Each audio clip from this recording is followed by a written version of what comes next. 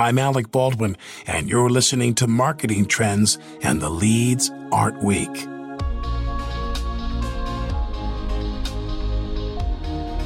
Consumers are different today than they were last year or even last week. Tastes constantly change, and if there's one thing marketers are frequently reminded of, it's that there is no secret recipe to understand consumer trends in the marketplace. All you can do is look at the data, and what it says these days is that consumers are more focused on brands' values than they ever have been. They want to see transparency and have trust in the brands they buy from.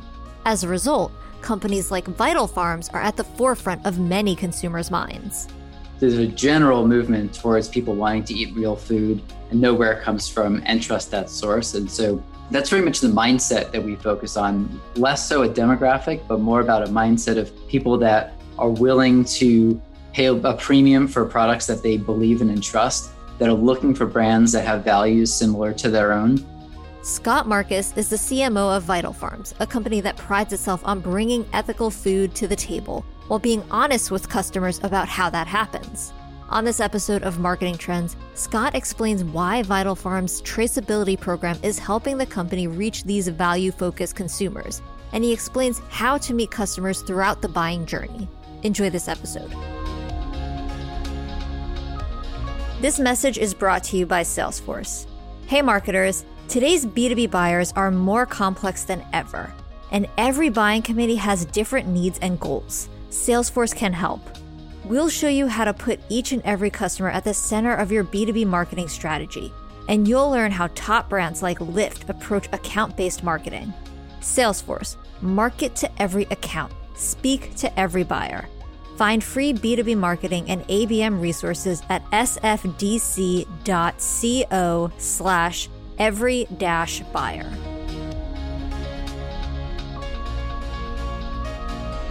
Welcome to Marketing Trends. I'm Ian Faison, host of Marketing Trends, and today we are joined by a special guest. Scott, how are you? Doing terrific, Ian. Thanks so much for having me. Yeah, thanks for joining. Excited to chat about marketing at Vital Farms today and your background in marketing. So let's get into it. How'd you get started in marketing in the first place? I have been a lifelong marketer. When I was a kid, I was selling rocks and seashells to my neighbors until I got in trouble for doing that. I created a baseball card business when I was in junior high school and was bringing in a couple $100 a week in my backpack until I got in trouble for doing that. But I guess that's the beginning of it all. I always had a passion for bringing products to market, meeting consumers' needs, I guess, and a little bit of, frankly, showmanship in terms of marketing brands and putting them either on TV or getting them into people's refrigerators and lives. And so flash forward to today, tell us what it means to be CMO of Vital Farms. Yeah, Vital Farms is a really special place to be. I started my marketing career after business school at Kraft, which became Mondelez, and cut my teeth on some really large brands, learning the ropes of not just marketing, but holistic brand management. And so after 11 years, coming down to Vital Farms gave me an opportunity to take everything that I had learned and really create a new brand that had not been known. We didn't have a marketing discipline or marketing team to speak of at that time. And so it began a journey of creating something that I knew had a great mission, that was meeting consumers' needs from an ethical food production perspective. And it was just a matter of building out a team and a marketing plan to start getting some traction and scale. And so for our listeners who don't know, can you share a little bit more about Vital Farms? Absolutely. Vital Farms is an ethical food company focused primarily on shell eggs and butter today. Our founder, Matt O'Hare, started the company back in 2007 with a mission to bring ethical food to the table. And what he wanted to prove was that you can produce food ethically, meaning treating the animals well, caring for the land, caring for your stakeholders, including your farmers, and do that at scale. It wasn't something that you just had to do in a small backyard or small farm setting and bring it to the local farmers market. This was something that he believed that we should be able to replicate and make national, if not beyond that. And so that's how Vital Farms began. And frankly, we are along that journey today.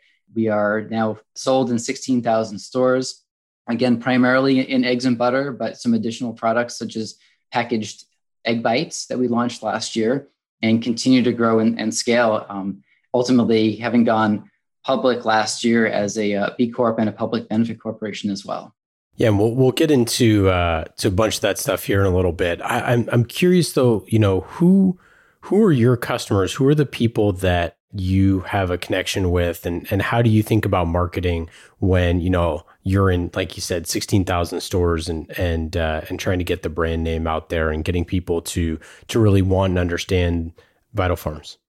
It always starts with the consumer, and the magic happens when what consumers want and need is met by a brand like ours. And so the reality is, for now probably about 2 decades, there's been this shift in consumers focused on eating real food, knowing where that food is produced, and trusting the source of that food. And so the consumers has come our way, and this was a perfect brand and opportunity to meet exactly those needs. We are all about producing in an ethical way. We focus on our stakeholder model, and our focus from a marketing perspective is on transparency. That's how we build trust. And we'll talk about some of the ways that takes shape. But the focus that this brand has had on building trust and transparency in this ethical food production is exactly where consumers have been headed for, like I said, a couple of decades. And I started seeing that in my Nabisco and Kraft days, and was thrilled to be able to come to an organization like Vital Farms that already in front of where this wave of consumer demand was headed. And how did the company start? Matt O'Hare and his wife, Catherine, started Vital Farms in 2007 with a passion for farming. Matt had a number of egg-related businesses in his past and wanted to prove that you can scale ethical food production. And so they started on a small plot of land in South Austin with just a handful of chicks, and started to let them roam outside and feed them, food beyond feed, let them eat the grasses and bugs and worms, and recognize that the output was terrific. You got a richer egg, a better tasting product. And a lot of people believe with a different set of nutrients than if a hen is kept caged up or locked up indoors for its entire life. And so that fortuitousness, that the better you treat the animal, the better output you get as a consumer, was a great model to continue to scale and ultimately become what Vital Farms is today. And so, as you mentioned, the consumer kind of mindset on this is shifting. Obviously, getting this in front of as many people as possible is important. Obviously, you all have some really cool packaging and a very clear brand image and all of that. Pasture raised is huge on all of your egg cartons and on every single kind of product you have. But how do you think about, going to market for the product? What are the types of things that you all do on your marketing team? Yeah, Vital Farms is really focused on our mission and our standards. And so that's really baked into everything that we do. We very seriously vet people that join our crew. We make sure that they're close to our mission, that they spend time on the farms, they spend time learning our business model from the get-go so that we can communicate that accurately. And that's really important from a marketing perspective because transparency is so important to us. Everyone needs to be able to speak clearly, articulately, and truthfully about everything that we do in producing the food that we bring to market. Ian, you mentioned the term pasture raised, and that is a standard that Matt in the early days helped to formulate and codify. But ultimately, others have followed us into this pasture raised segment, and that's fine. It's a way of farming, but it is a different type of commodity than a free range egg or a cage-free egg or a factory egg. At the end of the day, what's important to us is our business model. And when we talk about ethical food production, that includes not only our standards on the farm, but it includes our stakeholder model. And we have followed a stakeholder model based on conscious capitalism since day one, which means that we think about each of our stakeholders in all the big decisions that we make, treating the farmers well, making sure that we're paying attention to the land and our communities that we operate in, focused on our suppliers and our consumers, as well as our investors, and not only on investors like a lot of companies typically are. And so our business model is really what the brand stands for. And that's how we go to market. It's all about the Vital Farms brand, not necessarily about the pasture-raised commodity farming style that is listed on our packaging. And then what are some of the strategies and marketing initiatives that you all are running? What types of campaigns are you all running? Yeah, we spend a lot of time focused again on our stakeholders, including our consumers.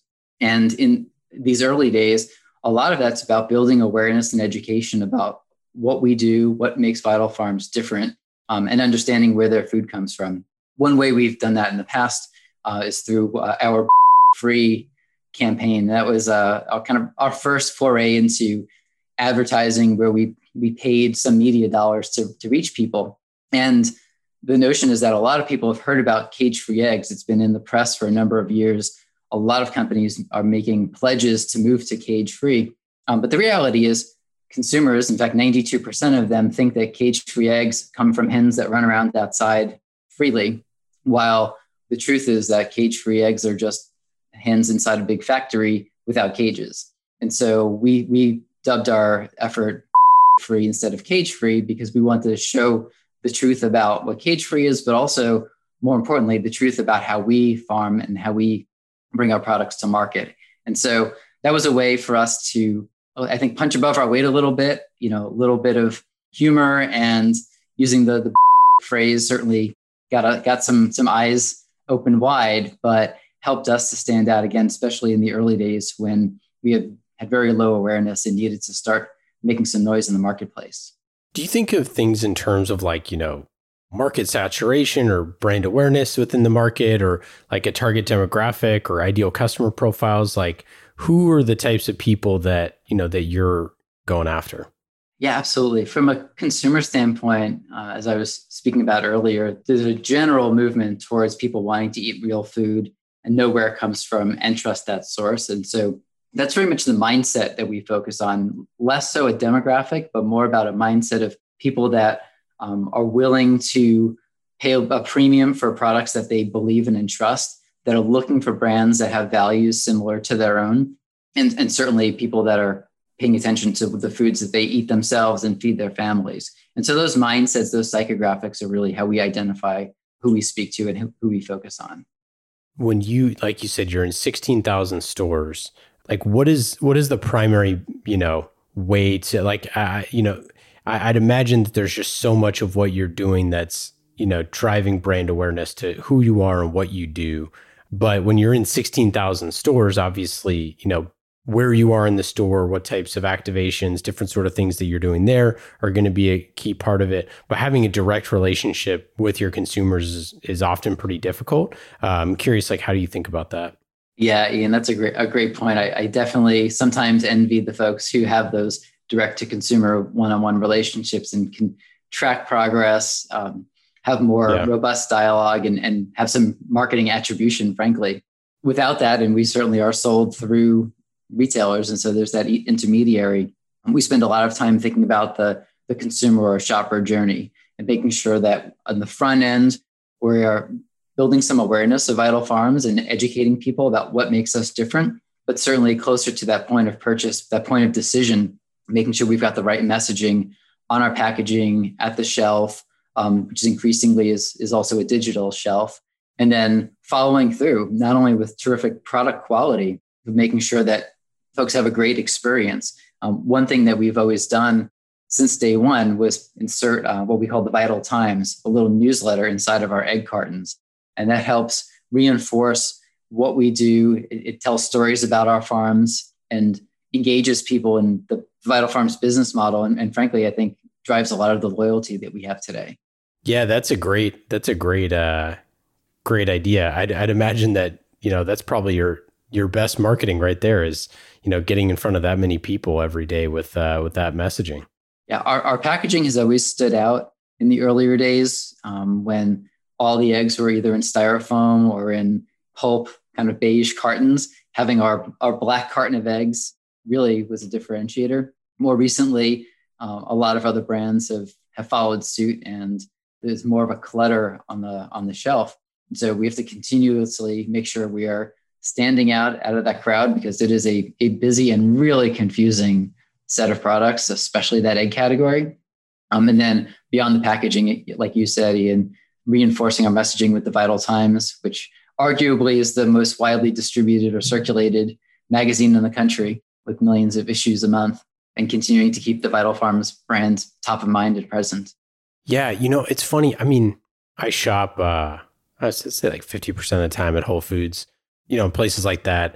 And I feel like there's so many places now like Whole Foods or, wherever, Sprouts or whatever it is, that it's kind of like these places that you can go and shop and you're going to get a certain level of sustainability and organic and like a lot of that sort of stuff. So you can kind of feel pretty confident that you can just kind of walk around and grab anything off the shelf.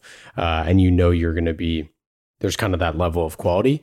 And I'm curious, like how many people you think are walking by and seeing Vital Farms and seeing the, the branding and have no idea what it is and are just like, oh, I'll try this or something like that. I'm curious, like if you have any kind of market research that you've done on why customers are choosing it. Yeah, that's a great question. You mentioned Whole Foods, and that is where Vital Farms got its start, actually in the Midwest region, ironically, since we're based here in Texas.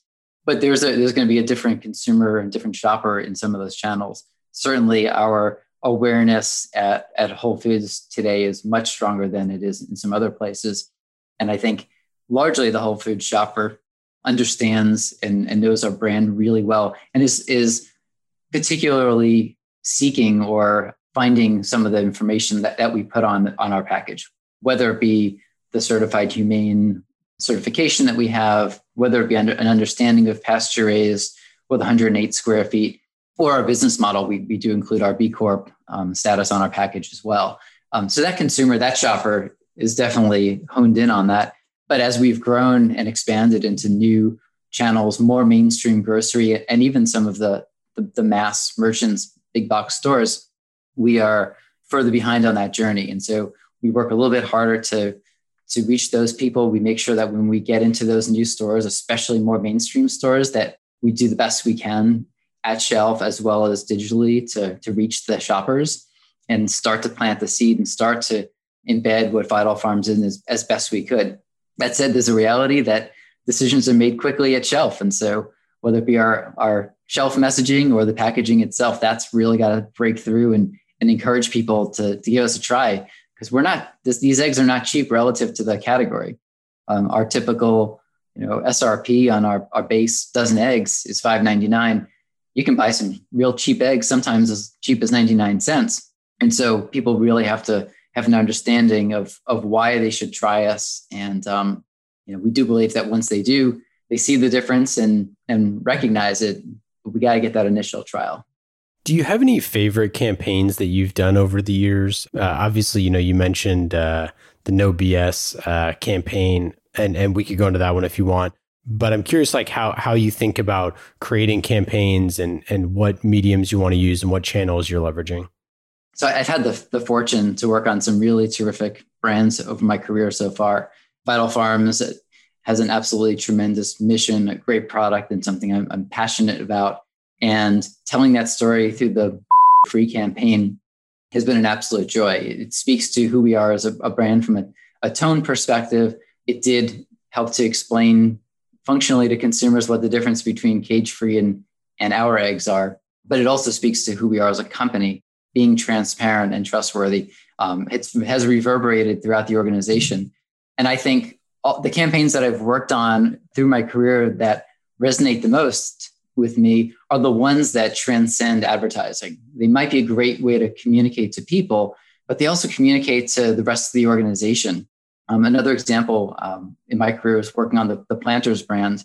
Planters Nuts for many decades was known as a salty party peanut snack. But the reality is nuts are really healthy, and it's a real food that comes from the ground, simply roasted with a little bit of salt and oil. And so at the time that I was on the Planters brand, we were repositioning ourselves as naturally remarkable and wanted to focus on those health and real food credentials. And the work that we did not only changed the consumer-facing communication that we did, but really reinvigorated the organization down to every single person that worked on the production floor, to our farmer partners. Everyone could resonate with and get excited about positioning Planters brand as something that's good for people, good for the earth. And so that was really exciting for me. And I've always tried to bring the entire organization into the fold and make sure that our brand positioning, our brand ideas resonate and drive a lot more change in the organization than just an ad campaign. That's so interesting about the nut example, because you're totally right that like for years and years and years, it was just kind of not necessarily marketed one way, but things change, being natural, being from the earth, being organic, all these things that now, were not a big deal, 30 years ago became a big deal. And, definitely the rise of like all different sort of nuts. But now they're this, they're a much more popular, everyday snack. Obviously, you have rise like paleo and all sorts of different things like that too. That now it's something that was traditionally one way and is now kind of in a new category, right? It's something that like, people pair with different things or have at different times or bring to their workouts or whatever it is. It's such a good reminder that something that always was seen one way can kind of get recreated in another. Yeah, when I was on the Planters brand, the debate internally was around, are we a salty snack? Are we competing with Doritos in convenience stores? Which, there was some truth to. There's salt and is snackable, and it did come in those kind of size packages in those channels. Or, based on where consumers were headed, we felt that it was really important to position ourselves as the real food with health credentials that we were. But those debates happen, I think, certainly in the larger companies. And once Kraft and Mondelez split up into two organizations, that Planters brand was run by a different team with a different mindset. And I think, frankly, took a very different approach at that point. Do you focus on building the brand? Do you focus on reducing costs and improving your margins? Those are trade-offs they're real, especially in big public companies, and don't always, I think, follow suit to what's best for the brand or ultimately for the consumer. Yeah, that is remarkable. So any other campaigns that over the years that you've been particularly interested by? I have had the opportunity to sort of reposition or fix a couple of brands. Planters was one that we had to reposition away from salty snacks towards being a healthier, real food product. The other one, maybe more of a challenge, was Ritz crackers. Crackers are a dying category in the face of so many snacking alternatives that have come out over the years. And so the choice on the Ritz brand was to look at what assets we had and the nostalgia, the memories of people seeing Ritz crackers put out during the holidays and going visiting their grandparents or meeting. I remember one story from a consumer who talked about meeting her boyfriend's parents for the first time, and there was the spread of Ritz crackers and cheese. That nostalgia is really what the Ritz brand owned. And so the work that my team and our agency partners created was around the idea of life's rich. There was a rich, buttery taste of Ritz. That's what the product equity is. But those rich moments in life were really what drove consumers recall the brand and made them want to purchase maybe more than just the one time a year during Thanksgiving. And so that was a lot of fun to reposition something that was sort of heading in the wrong direction at the time. And then the other example I would give, because I think all marketing is about making some really clear choices and focusing. Earlier in my career, I worked on the Honey Bunches of Oats cereal brand. And when you work on a product like that, there's always the tension of, well, is it about the health or is it about taste? And too often, brands just look to be in the middle and want to be all things to all people and talk about balance, right? Or we're this and that. And the reality is you end up being no things to nobody instead of all things to all people. And so I remember that, again, just sort of early in my career, being very thoughtful about the choice we made to say, we're just going to communicate taste. Let the ingredient label, let the name Honey Bunches of Oats speak to the health credentials. But man, this thing is just tasty and delicious. And once you try it, you're going to get hooked. And so the campaign idea was called One Spoonful Is All It Takes. It was all about just getting people to try it. And we went on the road and did sampling tours. This was a good while ago. And I love that. Even though I was just a brand manager at the time, but I love that we made that really clear choice. And there were a lot of people saying, well, wait, why don't you talk about the fiber? Or why don't you talk about the wheat or the health credentials of the flakes? And we kind of really towed the line and said, let's be clear. Our messaging is about getting people to try us because it tastes great. And to this day, I eat Honey Bunches of Oats, as does my family. A staple of the Faison household growing up, for sure. So I have a question about marketing some of these types of products, because I think when you have a brand like that is so popular and beloved by a large percentage of people, the people who are going to buy Honey Bunches of Oats, no matter what the price is, no matter if it's on sale, no matter if they have a coupon, and then you have these this new demographic of people that you want to get in front of that might be slightly different, or the Ritz example is another good one where you have people who buy Ritz, but you want to try to get to a new audience. Our team here at Marketing Trends, big on cheese and crackers. We got a Slack cheese channel, talk about big cheese and crackers people. But I think that one of the things that someone like a Ritz or like Honey Bunches of Oats, you have a lot of brand affinity with that brand, but you're also looking for other options that are kind of like in that family. And you kind of see some brands doing this more recently, where it's like kind of the same way, when a company acquires another one and says powered by whatever, these kind of companion brands that serve that different kind of demographic of people, but still has like the kind of trust that you would get from Ritz crackers. Like, I don't want Ritz crackers to change at all, because when I want Ritz, that's what I want. But I do, want to see what else, maybe that brand could come up with. So how do you think about like marketing those type of new products? Yeah, the amount of choice in the marketplace is absolutely staggering and becomes more of a challenge every single day and year. There's always the question of brand extension and extendability. And we face that. We're looking at that today in my current role. Certainly looked at that on brands like Honey Bunches of Oats and Planters and Ritz. And those are really tough choices, frankly. Ability for a brand to move into a new category and segment is very much going to be rooted in what they stand for and how broad they stand today. And so I think Ritz is a great example of a brand that had equity in crackers. And so extending into Ritz chips and extending into, at the time, we had some sandwich-based products that had some of the same core functional product equities, made sense. And some of those were relatively successful. But there's only so much room in people's minds, and people make brand associations very quickly. And so I'll make it up, Planters, even though it's a real food, to become a smoothie company, or to move into yogurt, even though it's also protein-based, is going to be a whole different conversation. I think a lot bigger of a stretch, because you say the word yogurt and brands like Chobani and Oikos and Dannon and Faya are going to come to mind. Do I trust this brand, or am I just associating this brand with that new product? Certainly from a Vital Farms perspective, that's a big piece of the assessments that we do as we look to grow this brand. Vital Farms has the ability, I think, to meet people's needs and to disrupt the food industry beyond eggs and butter, which we've been doing today. But it doesn't mean that we can be all things to all people in every category. And so we've got to make those choices, do some consumer vetting, see where there's an interest and extendability, but also where we might cross a line of alienation. At what point is there something that people start to question the core integrity of our brand if we go into that new segment? And so we do a lot of homework and have on all the brands I've worked on to think about the right approach, the right extendability, or when do you cut bait and just use a new brand to meet those consumer needs. Can you talk a little bit about the traceability program that you all have?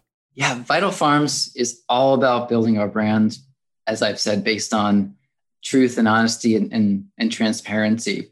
We would love to bring everyone we could to a farm, but the realities of travel, especially to some of our rural neighborhoods in the southern Midwest, just don't make that very practical. And so we've always wanted to show people where their food comes from, to build that trust. And frankly, because we're proud of what we do. And one way we were able to do that is through what we call traceability, by ultimately putting cameras on all of our farms, roughly 200 partner farms that we work with in our network. And all of those farms have cameras that have updated videos. And when you buy a carton of Vital Farms eggs, on the end, what's printed on there is not just the expiration date or the code date, but also the name of the farm that those eggs came from.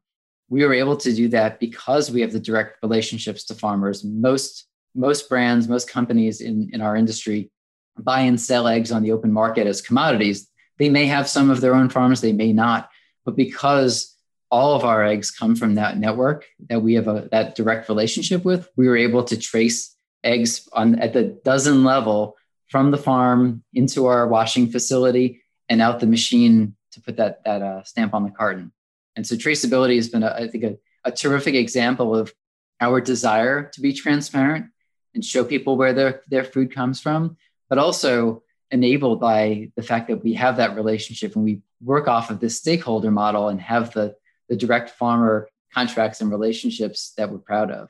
I think that's been the home run for us, has been the combination of telling consumers and showing them what they're looking for, but also being able to frankly do it. And we don't think a lot of others, if any, can pull that off. Yeah, I mean, there's so much in the market right now with a lack of transparency that it seems like that being a key differentiator is something you would want to focus on a lot with your marketing. Yeah, again, people go to the farmers market because they have that. They can see the person that grew their food, and they can make that association and build that trust for what they're eating. And we can't get all the way there with 16,000 retail locations and 200 farms, but we can certainly do our best to bring that connection, that human connection, to life. So last year in the Salesforce study said that 29% of marketing leaders said they're satisfied with their ability to measure ROI. I'm curious, how do you think about ROI? How do you think about measuring it for your marketing activities? How do you leverage data to figure out new opportunities? Yeah, we've been chasing this holy grail of marketing ROI and attribution for, I guess, as long as marketing has been a thing. And like I said earlier, the ability of some brands that are direct to consumer, even in industries like insurance, is pretty unique and special. We don't have that luxury, in a CPG world where we sell through the retailers. And so measurement certainly is tough, and it certainly is something that we continue to pursue. But the good news is there's no shortage of information. A lot of it's data, whether it be retail sales data or understanding shoppers through panel data, but also listening to all the emails, the phone calls, the social media comments that we get from consumers. And we aggregate all of that to put together the best puzzle that we can to understand what is our marketing doing. Some of it's going to be more qualitative, but there's certainly no lack of data to be able to show some movement of a needle over time towards increased household penetration, towards increased velocities off the shelf. And so we spend a lot of time digging into the data to do the best we can to assess our ROI or ROAS, but it's certainly not the full holy grail that we're all looking for. So what's next for Vital Farms? Ian, as you can imagine, I think the Vital Farms brand has a ton of potential to continue to reach more households and continue to disrupt the food industry. Eggs have historically been a commodity and a food that became industrialized. Yet we've proven Matt's vision that ethical food production can be scaled. We can take care of the animals and the farmers and the land and be good business partners and also do it at scale. And so there's no shortage of improvements that we need in our food system and categories and places that the Vital Farms brand can go. Anything that surprised you over the last year? I know it's been a crazy year for everyone, but anything particularly that stood out? We ran a campaign in the heart of COVID last summer of 2020, that was truly surprising and heartening. It was the reaction we got to a thank you campaign that we implemented. What we did was we used our Vital Times newsletter that we pack in all of our egg cartons and turned it into basically a reply card so that people could share their thanks with our employees at what we call Egg Central Station, the folks who pack and wash our eggs, as well as our farmers. And the response was absolutely overwhelming. We got about 3,000 consumer responses via email, including hundreds of them, which were handwritten notes, including drawings from kids, mailed to us with actual postage stamps. People took the time to do that and send them in. And the fact that thousands of people showed their concern, showed their appreciation for our frontline workers and our farmers was just a really terrific statement and something we were thrilled to share out. And again, a heartening moment during a tough time of COVID. Okay, let's get into our lightning round questions. These questions are fast and easy, just like marketing with Salesforce. You can go to salesforce.com/marketing to learn more about marketing on the world's #1 CRM. That is Salesforce. And Salesforce has been with us since the very first episode of Marketing Trends, so we love them dearly. Go to salesforce.com/marketing to learn more. Lightning round questions. Scott, are you ready? I'm ready. Number one, is there one marketing campaign that you've seen recently that was not a Vital Farms campaign that you're particularly loving or jealous of or anything like that? I'm a huge fan of Sweetgreen. I have not seen marketing from them, but I know that they do a lot of events, at least when they could, bringing bands to the local neighborhoods. And I love that combination of bringing what's important to a local community, including the food from that local environment and region and community together. And so while it's not an ad campaign necessarily, I love the approach that they're taking in the marketing that they've built that brand off of. If you could have one person as a guest on a podcast to interview, who do you think it would be? It has to be Elon Musk these days, especially because he's now my neighbor here in Austin, Texas. So I've got a lot of questions. Yeah, that's right. In Austin, that's crazy. If you weren't in marketing at all or in business, what do you think you'd be doing? I would hopefully be training to be a professional marathoner because that's my other passion. I just love to run and get out in the outdoors. What is your best advice for a first-time CMO?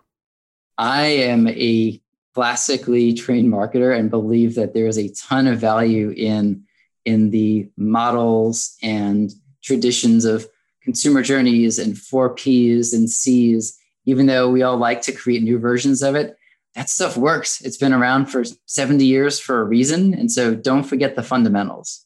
Last question.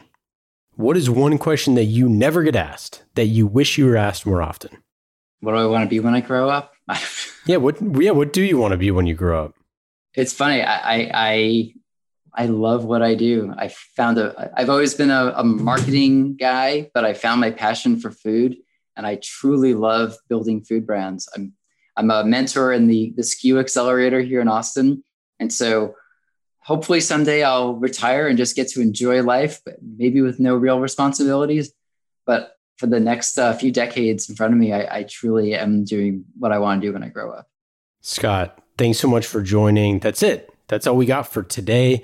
Everybody should go to vitalfarms.com to check them out. Go get, just try it, right? One spoonful of some eggs, as they say.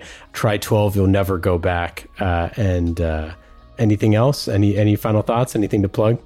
I appreciate you having me. It's about the mission. The products happen to be great, but the way we go about it is really what makes Vital Farms special. And appreciate the time to be able to talk about it. Thanks, Scott. Take care. Marketing Trends Podcast is brought to you by Salesforce. Discover marketing built on the world's #1 CRM, Salesforce. Put your customer at the center of every interaction. Automate engagement with each customer and build your marketing strategy around the entire customer journey. Salesforce. We bring marketing and engagement together. Learn more at salesforce.com/marketing.